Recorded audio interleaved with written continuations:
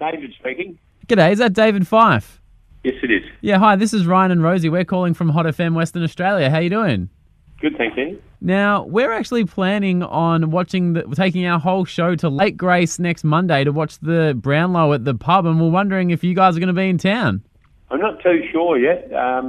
We are obviously waiting to see what happens this weekend and that sort of thing. So, look, a little bit hard to commit at this stage. Well, look, we are usually based in Bunbury, and we thought we'd jump on the excitement that is the fact that Fyfe is the favourite, which is very exciting. And we thought we'd just come and hang out at the Lake Grace Hotel. Do you reckon we could get a crowd down there? Oh, there's 8 or 9 people would be at the pub. So.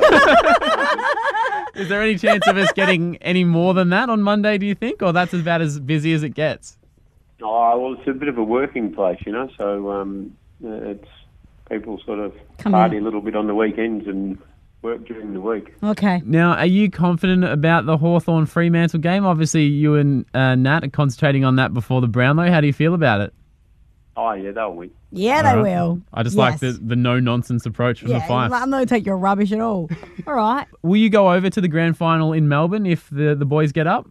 Yeah, absolutely. Yep. Are you taking one of your trucks, or are you going to pay $1 million for a flight? Because it's really hard to get over there at the moment. No, we'll probably we'll just get our way there. Yep. So you're not taking a truck full of people over the Nullarbor? I can't jump in the back? No, I wouldn't think. No.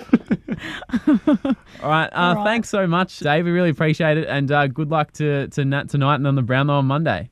No problem. Thanks very much. Ryan and Rosie.